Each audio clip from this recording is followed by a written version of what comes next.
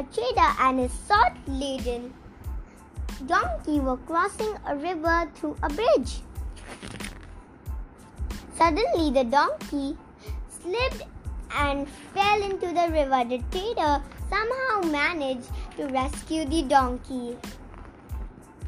The donkey felt lighter because the salt had dissolved into the water, as he did not like carrying heavy burden. Next time he fell into the river again, the trader understood everything. The trader decided to teach the donkey a lesson. Next day, he loaded bags of cotton on the donkey. The donkey was very happy with a light cotton load.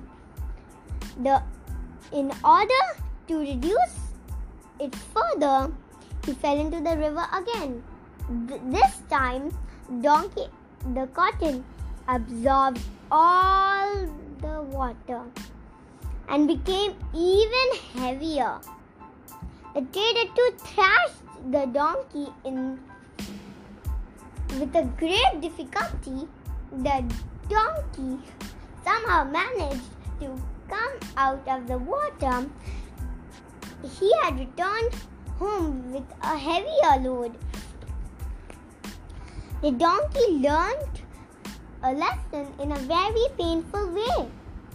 The moral of the story is never try to act too clever. And the story ends.